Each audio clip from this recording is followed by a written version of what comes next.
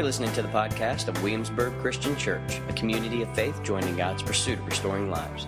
We hope you enjoy this week's podcast. Father, we are so grateful that you are a God who accepts our hearts, that in Christ you, the perfect and holy, purest God, would allow us to even say, take our hearts, and you freely will take it because you've freely given yours.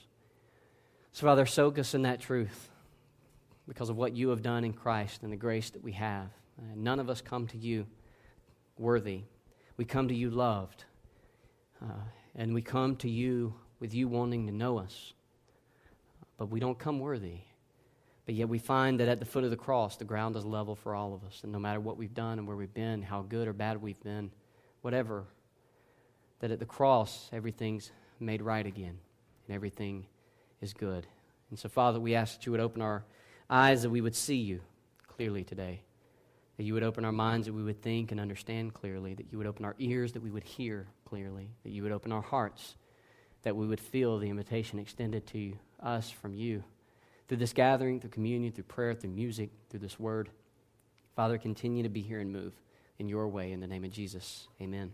You know, this is an exciting time for us because last week we cast a new vision as a church that we're praying and we're believing, and we believe the Holy Spirit has made it clear to us that we can be a church and should be a church full of disciples, people who are gospel-driven and gospel-centered in everything that we are, not just in church, but in how we live our lives as everyday people in everyday places and in everyday ways, and that we can be a church that is joined in God's pursuit of restoring lives. And that's not a sentence for us. It's not a fun statement. It's not just something to put on a bulletin. It's not just so we can come to you and say, hey, guys, we have a vision statement now. It's life for us. It means something for us. It has purpose. Every word has purpose. And last week, I hope, that we rooted that theologically, that we grounded that biblically for you so you can understand that it is who God is and what He's called us to be and who He Himself is that calls us to be joined in His pursuit of restoring lives. And joined is a very, very specific word.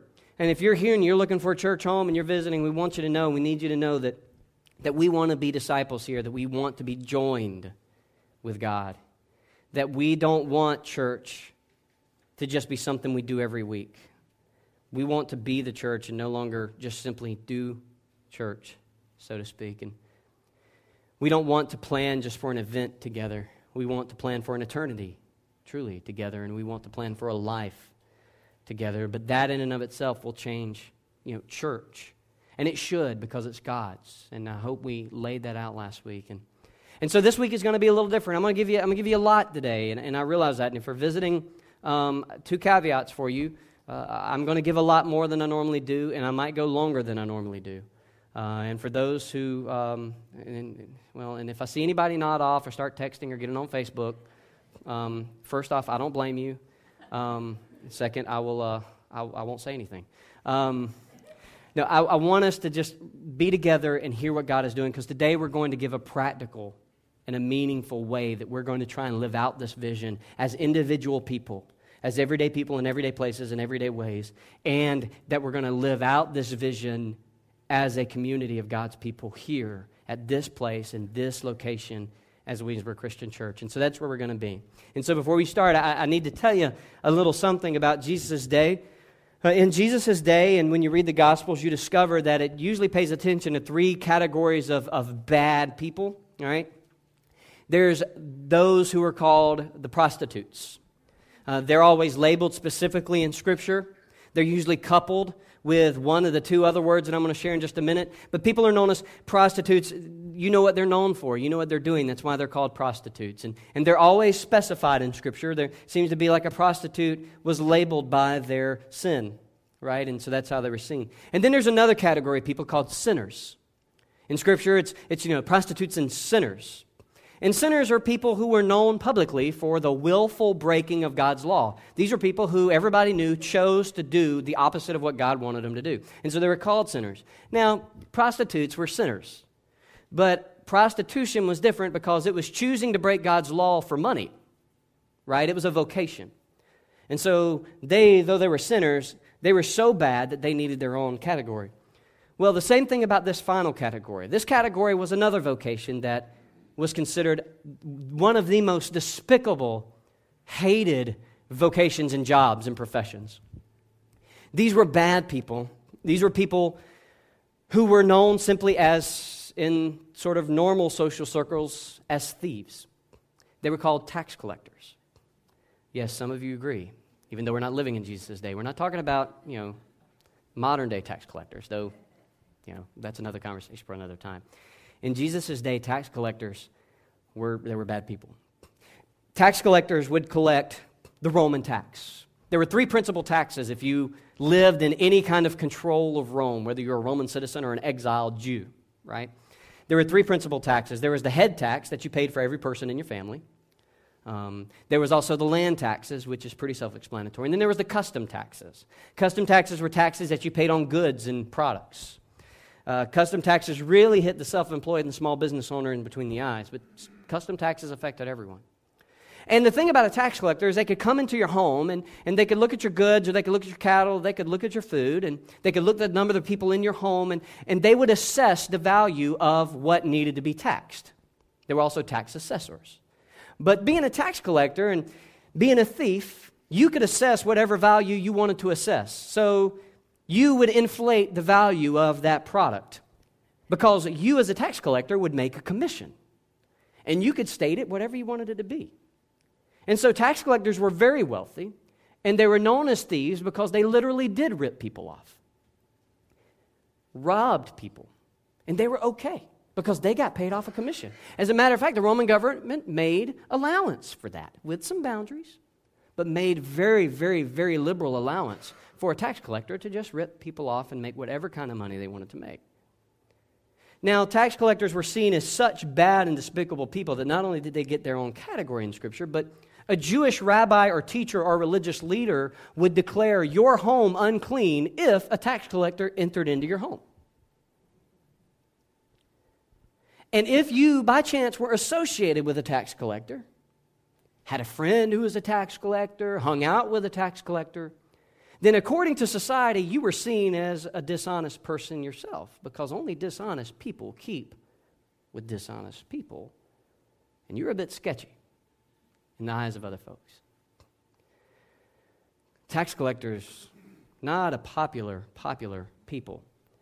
And being as tax collectors had such a rugged and demanding and intrusive and harassing vocation, they weren't exactly the warmest of people in the world. They were about as gruff as you would think they'd need to be. For this man named Matthew, it was a normal day for him. He was sitting in his tax booth on this main business highway collecting taxes and making his really, really nice living. And it was a normal day like any other. He's an everyday person in his everyday place, doing what he does every day, and until Jesus showed up. Matthew was a little different than just every other tax collector because Matthew was a Jew working for the enemy, Rome, ripping off his fellow brothers and sisters and patriots. And so he was not only a tax collector who was despicable, he was a traitor who, in some people's mind, was deserving of nothing less than death. But Jesus showed up and had different plans, as Jesus often does. In Matthew chapter 9, verse 9, he says, Matthew in his own account says, as Jesus went on from there, he saw a man named Matthew sitting at the tax office, and he said to Matthew, "Follow me." So he got up and followed him. While he was reclining at the table in the house, Matthew's house, many tax collectors and sinners came as guests to eat with Jesus and his disciples. When the Pharisees saw this, they asked his disciples, "Why does your teacher eat with tax collectors and sinners?" But when he heard this, Jesus said, "Those who are well don't need a doctor, but the sick do. Go and learn what this means. I desire mercy and not sacrifice, for I didn't come to call the righteous, but sinners." We'll learn a lot from this verse. Judgmentalism has always existed in the hearts of religious people. Still does. Jesus sees Matthew, this despicable human being, and simply looks at him and says, "Matthew, I want you to slide out from underneath your table. Follow me. Follow me." For a Jewish rabbi to say, "Follow me," was an invitation to learn and to watch and to be a part of the Jewish rabbi's life. For whatever reason, Matthew thought that was a worthy invitation, and so he got up. And the first thing Matthew does is, as a tax collector and sinner would, as if he threw a big party for his other tax collector and sinner people. And the thing about Jesus is, Jesus didn't look at Matthew and say, Matthew, I want you to follow me, but, sit down, Matthew. Don't slide out yet.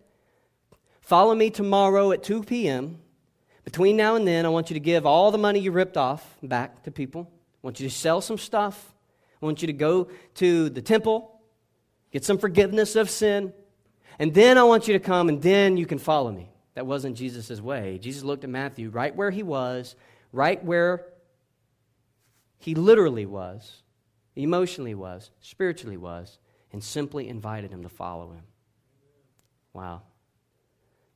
So Matthew does, and of course, like I say, he throws a party. And the good thing about Jesus is Jesus' disciples. I feel kind of sorry for these guys because now they're going to be lumped in with the people that they're partying with. And so Matthew does what, he gets his tax collectors and friends. He doesn't have any good religious friends. He doesn't have a good crowd. It's just his tax collector and sinner people. And they throw a party, and Jesus is hanging out with the bad people. Jesus is spending time with the bad people. And, who knows? Obviously, the religiously trained and religious in the know people looked at that and associated Jesus with those people and wondered why Jesus would do such a thing. Matthew saw Jesus. He saw Jesus after his invitation to follow him spend time with more people like him. Wow. There's a lot of things Matthew saw when he accepted this invitation to follow Jesus. Matthew saw in Matthew 9, verse 35, he saw Jesus go to towns and villages, teaching in their synagogues, preaching the good news of the kingdom and healing every disease and every sickness. When he saw the crowds, he felt compassion for them because they were weary and worn out like sheep without a shepherd. Then he said to his disciples, the harvest is abundant, but the workers are few. Therefore pray to the Lord of the harvest to send out workers into his harvest. Matthew saw Jesus look at a crowd of weary and worn out people. And Matthew saw Jesus do something about it. Matthew saw Jesus have compassion for these weary and worn out people. Matthew saw Jesus standing in synagogues preaching this message of the kingdom of God. Matthew saw Jesus healing people who most people wouldn't give the time of day to. Matthew saw this, and so Matthew sees Jesus at first hanging out at his house, having a party with people just like him. And then Matthew sees Jesus go to the synagogue and preach this amazing things about the kingdom of God. And then Matthew sees Jesus going out having compassion for people who were just weary and worn out from life. And I wonder if this happened to shape Matthew's life just a little. If Matthew, when he saw Jesus look at people and have compassion, I wonder if Matthew himself was challenged to see people differently now because Jesus did. And I have to believe he did. And maybe Matthew himself didn't see people the same way because Jesus didn't see people the same. Matthew heard some things from Jesus. Matthew heard Jesus at one time in Jesus' life get approached by a theologian who asked Jesus just to test him, hey, Jesus, what's the most important thing about God? What's the most important thing we need to do in order to be acceptable to God? Matthew's standing there and he sees all this, but then he hears what Jesus has to say. And Matthew, being a tax collector and being a Jew, he would know something about Genesis, Exodus, and Leviticus, and Numbers, and Deuteronomy. He'd know something about the Old Testament. And so when Jesus would say this and he would hear this, and this had to mess with Matthew just a little bit. Look at what Jesus said in Matthew 22, verse 34. When the Pharisees heard that he had silenced the Sadducees, they came together in the same place, and one of them, an expert in the law, asked a question to test him. Teacher, talking to Jesus, which commandment in the law is the greatest? Jesus said to him, love the Lord your God with all your heart, with all your soul, with all your mind. This is the greatest and most important commandment. The second is like the first, love your neighbor as yourself. All the law and the prophets depend on these two commandments.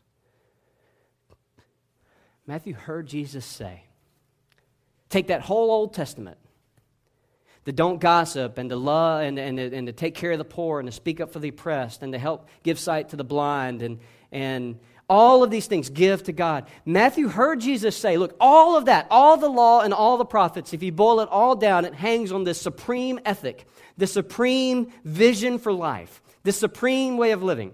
Jesus says, you'll take care of all of those minute major and important details, if you shoot for these two things, love God with everything you are, all you think, all you feel, all you do, and love your neighbor as yourself.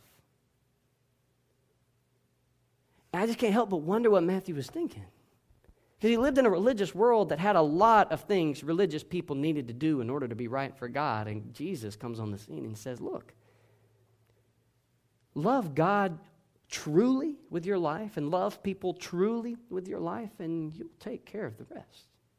All of it depends on those two things.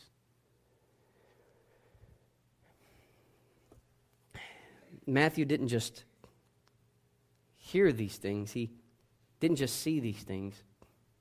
Matthew actually had a chance to join Jesus in this too. See, there was a time where Jesus and his disciples are off in this very remote place, sort of in the middle of nowhere, and there's a crowd of people. They're hungry, and they've been journeying for a long time, and they're on their way to a Passover festival. So they've been on a journey and been on the road, and so the disciples look at this immense crowd of people. The Bible says about 5,000 people, and they look at Jesus, and they're like, they look hungry, and we're in the middle of nowhere. They're not going to make it anywhere. We only have just a few bucks. How are we going to feed them? And Jesus sees this little boy who's real happy and has his lunchbox. There's some bread, 5 pieces, and 2 fish Mama packed for him. And Jesus looks at this little boy and says, give me your food. And this is what happens in Matthew 14. Bring them here to me, he said. Then he commanded the crowds to sit down on the grass. He took the 5 loaves and the 2 fish, and looking up to heaven, he blessed them. He broke the loaves and gave them to the disciples. You see that? He broke the loaves and gave them to the disciples. And the disciples gave them to the crowds. Everyone ate and was filled. Then the disciples, they picked up 12 baskets full of leftover pieces. I mean, think about this. Matthew saw Jesus do these things. And Matthew heard Jesus talk about why he was doing these things. And now Jesus invites Matthew to get in on it. Now Jesus invites Matthew to join him. Can you imagine being a disciple and you're walking around and you knew there was 5 loaves and 2 pieces of fish and you got your little basket and it's got bread and you're like 3,001, 3,002, and it's never going out. You're never running out of bread. And you're like, what in the world? I'm not running out of bread. I fed 3,000 people and I'm still got more bread and fish in this little bitty basket. Could you imagine what that must have been like for Matthew to touch that? Time after time after time after time again. He touched it. He smelled it. He saw it. He got in on it. He joined Jesus in it.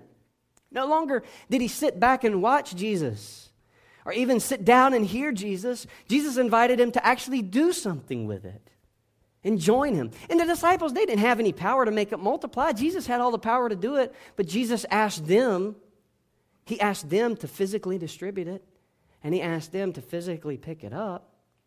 And Jesus is God. I mean, Jesus could have snapped his finger and a full 4-course meal could have been in front of every person with a knife, fork, and a spoon. I mean, they wouldn't have known what a knife, fork, and spoon was, but he could have done that. And then, it could have been some tartar sauce for the fish, and there could have been some cheese and butter for the bread, and Jesus could have done anything he wanted to do, but instead Jesus gave the disciples a basket and said, I want you to join me in this mission because you've heard me and you've seen me love God. You've heard me, and you've seen me love people. Now just join me. See, what Matthew learned is that when you accept an invitation to follow Jesus, it will lead you to a closer life of following Jesus, loving people, and loving God. And it will change your life. See, Matthew spent the rest of his life preaching in Persia and Ethiopia. When Jesus commissioned his disciples to go preach, that was Matthew's territory. But not only did it change Matthew's life, it changed his death. Matthew didn't die like every other normal Jewish man.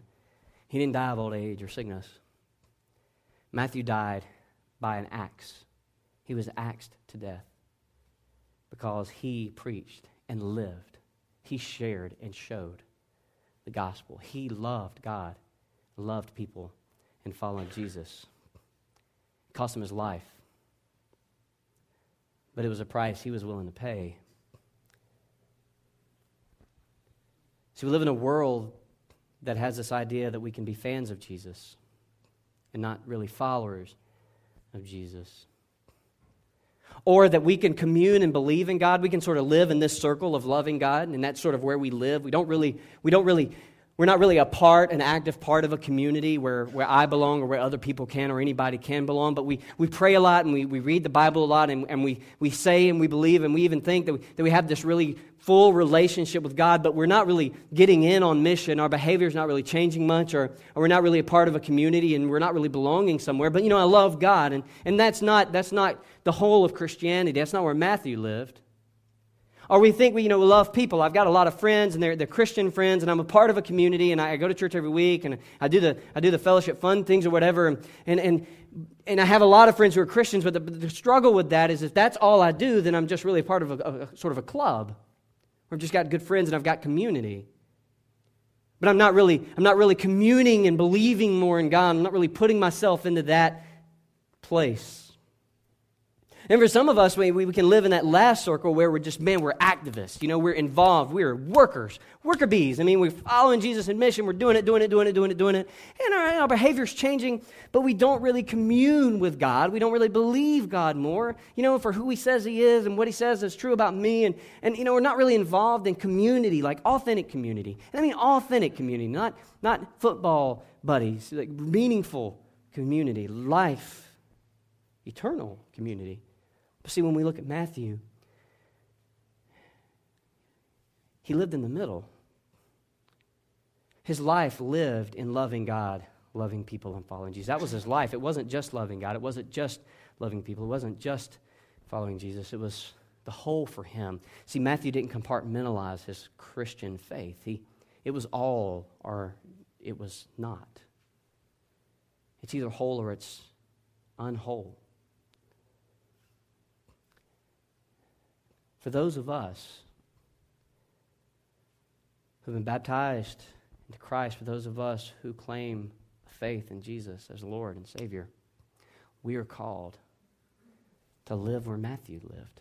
We're called to experience what Matthew experienced, because this is what the Bible calls a disciple. And in the commission, Jesus said that He wants to make disciples who make disciples. And so this changes everything for us, because no longer do we sit on the sidelines and become fans of Jesus. We really get into the trenches and become followers of Jesus. No longer do we just, settle with the fact that I just go to church once a week, maybe an hour and 15 minutes, or whatever the case may be. No longer am I allowed to settle for that, because I'm starting to understand that who Jesus is and what He's done for me in the gospel, what He's done for me on the cross, it's so eternal and it's so present and it's so restorative and it's so redemptive and it's so real that my experience, my desires begin to change. And I realize, man, I'm going to be with God forever. I'm created to enjoy God. I want to commune with God more. I want to have prayer and time in the Word with other Christians as a part of my life individually. I want it in my life again. And then not only that, I want meaningful relationships. I want relationships that matter more than just, hey man, how was the game last day? Or hey, there's this great sale at Old Navy. I want a relationship with another man who I can look at and say, dude, I'm not the kind of husband I need to be. And I know I'm not. And I need somebody to help me. I need you to pray for me. Meaningful relationships. Yeah, intrusive. It's what we're called. It's what we're called to be. And not just that, I don't want to just do outreach with the church. I want to be a part of a community who cares about a community that does outreach for sure, like local mission, that does mission with Jesus. I want to, with 11 other people, going with the disciples thing, I need to, with other people, take my bread basket and my fish basket and hand it out and join Jesus in that work. But we need to be everyday people who, in everyday places, in everyday ways, love God, love people, and follow Jesus, and our lives look like it. And then if your life looks like it in everyday ways and in everyday places, as an everyday person, in work, at home, the way you love your wife, the way you love your kids, if your life begins to look like a person who doesn't just love God and who doesn't just love people and who doesn't just follow Jesus, but who does it all because that's what discipleship is, because that's what Christianity is, then when you come here and you're doing that and I come together and we're doing that together, then the things change in church. See, then church changes. Because we realize that the mission of God is not about the saved, it involves the saved.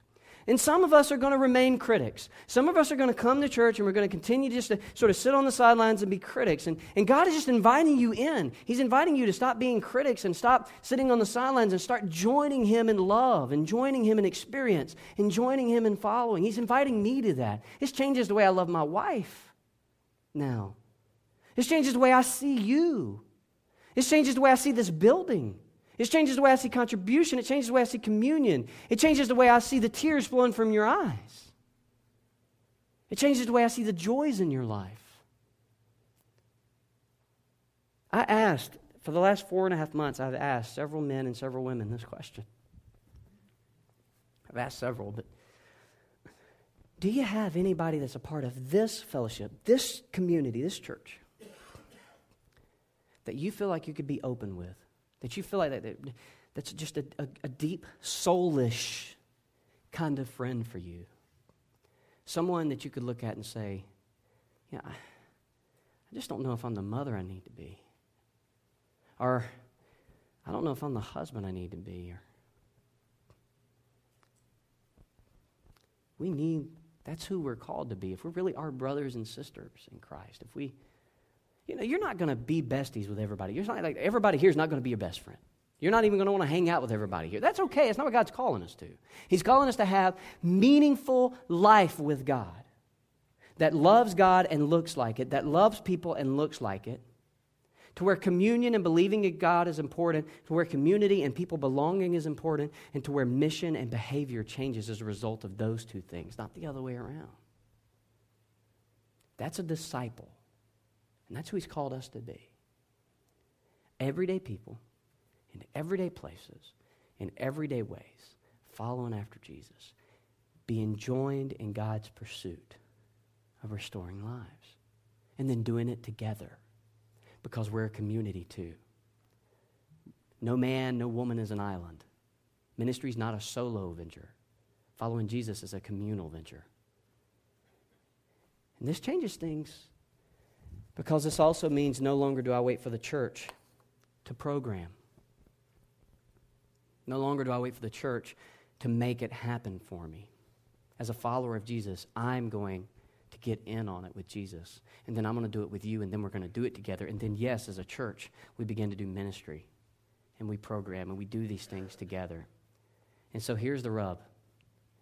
This new vision as a church, if we're going to live into this vision, if it's going to be more than just words on a page, then we need a process. We need to be a church that makes disciples, because that's Jesus' call for individuals and His call to the church. And we need a process. We need something that is intentional. Nobody becomes a disciple of Jesus on accident. If that were the case, then the landscape of Christianity would clearly look different. We don't become disciples by going to church. If that's the case, the landscape would look different, and that's not what Matthew did. That's not what disciples have always done. But we need to be intentional about it as everyday people in everyday places in everyday ways, individually and together. We need to have some process that's intentional. We need to have a process that's tangible, something you can see, touch, taste, hear, something that makes sense to every person, regardless of what kind of thinker we are, whether we're a conceptual thinker or a black and white thinker. We need something that's tangible, something that you can move your family through, something that you can walk through and live in and grow in and be nurtured in and serve in. And we need something that's practical, something that seems to make sense. And we need it because we are called to live into a vision. See, I think every church has a general calling, but then every church has a very specific calling, I think. And here's why I think that. Many of you, and I picked on him first service, and I have to do it again because I'm trying to be consistent in the message. I don't know how many of you know Brian. I won't ask you all to look around and stand. Sometimes he does acrobatics off the stage.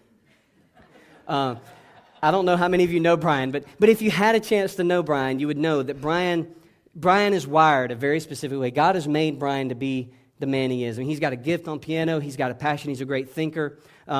He's a practical thinker, but he's a deep thinker. God has wired Brian a very specific way because Brian's the only Brian that God's going to make in this planet, and that's Brian is Brian. That's it. And the cool thing is we have Brian here. That individual man that God made is the only one He's ever going to make with his giftedness. He's equipped him a very specific way to do very specific things in the kingdom of God, in this world, and we have him here. He's a part of this church.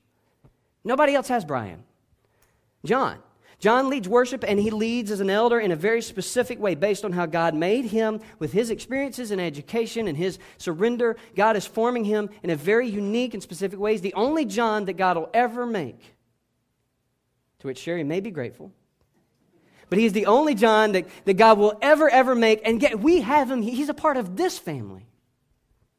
He's here.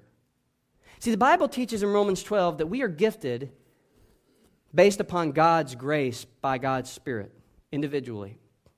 And then 1 Corinthians 12 teaches that when we come together as a body, that giftedness makes us a very unique body.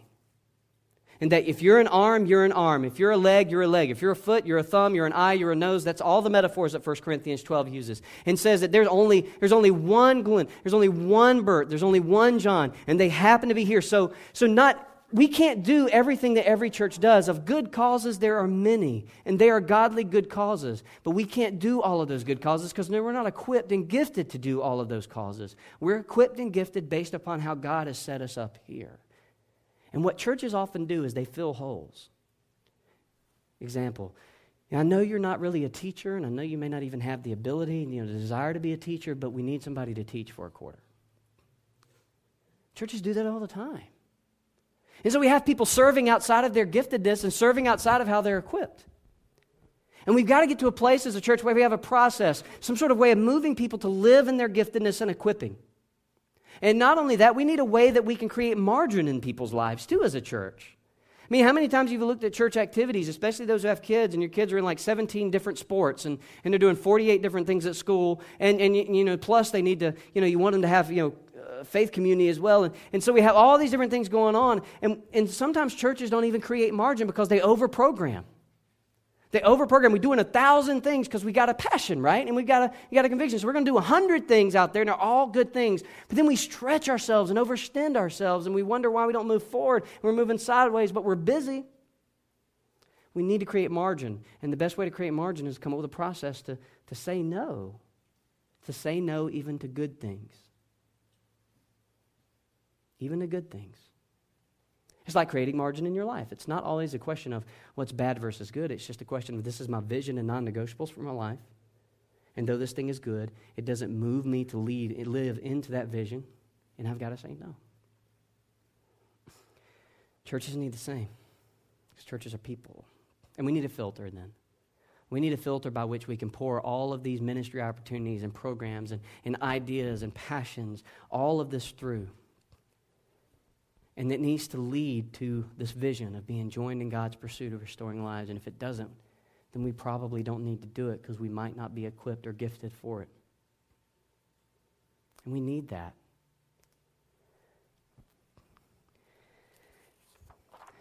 And it's hard because it requires intentionality. And it needs to be practical.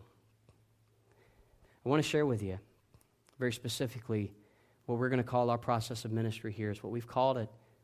This is the process we want to move through. If you're a part of this church family, in order for us individually and together to live into this vision God has called us to be disciples who are joined in God's pursuit of restoring lives, we need an intentional, practical way of encouraging one another towards that goal in our lives so that we no longer become or remain or invite simple church-going mentality, but so that we become followers of Jesus, lovers of people, and lovers of God with our lives.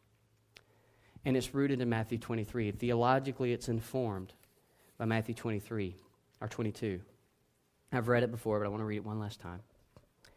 Teacher, which commandment in the law is the greatest? Jesus said to him, love the Lord your God with all your heart, with all your soul, with all your mind. This is the greatest and most important commandment. The second is like the first. Love your neighbor as yourself. All the law and the prophets depend on these two things.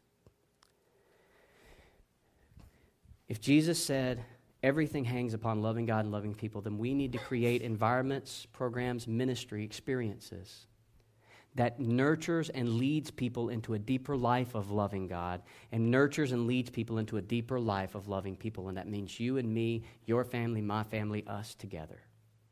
We need to create some environments. We already have them. We need to shape them. We need to create environments where its number one goal and its number one purpose is to move people into a deeper communion with God. That means having a good understanding of the Bible and having a really sincere and meaningful prayer life. Theology matters. What we believe matters. We need to be intentional about moving people into that place in their life, to where you can have biblical conversations, where I can have biblical conversations with you and prayer time with you, and to commune with God individually and together. For instance, an example of that is this gathering. You got dotted line approaches and you got solid line approaches. Here's what I mean. The solid line purpose of this gathering is to draw us deeper into communion of God. Now, we get to love each other and talk to each other and see each other. That all flows out of that, but that's a dotted line thing that happens here. What really happens here is that God is known and God is experienced and God is drawn into. We need love people environments. We need environments that move people into deeper community, into authentic community. And not just that, in a type of community where anybody really does belong without judgment. That anybody can be loved and known freely. We need to be a church that actually knows each other and loves each other because we understand what life is about with each other. And we need to create ministry and program and things that nurture this environment. And then we also need to create environments that move us into following Jesus in mission, that change our behavior. Things like Vibrant Life and Envoy. Things like Grove. Together. That move us into mission together. So that together we take our bread baskets and our fish baskets and we hand them out to people who are dying spiritually, physically, emotionally. And here's the goal.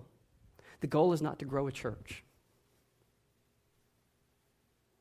The goal is to make us all biblically passionate, real disciples as everyday people in everyday places, in everyday ways. That you as a man will love your wife the way God loves your wife. That you as a woman will love your husband the way God has called you to love your husband. That you as a student will be the kind of student on campus and the kind of influence on campus that God has created you to be. That you will be the kind of coworker that God has created you to be. That as you go about in your life, that you will think about the mission of God and participate in it on individual, real, authentic, meaningful levels. And if you do that, then we will do that. And you will be a person then, if we become disciples individually, you will be a person that doesn't wait for the church to program. Had a great conversation with somebody this week who just feels the need. I want to be a person who's missional in everything I do, that I don't want to wait for the church to do it. Too often we've waited for the church to do it, but if we as a church will create these environments to move people into these experiences to where we live in the middle, to where we live in the sweet spot of life, the disciple life,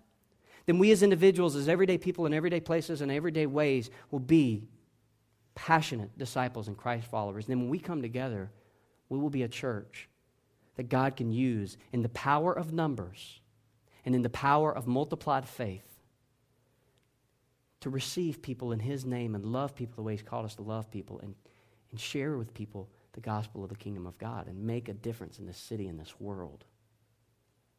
But we got to be intentional.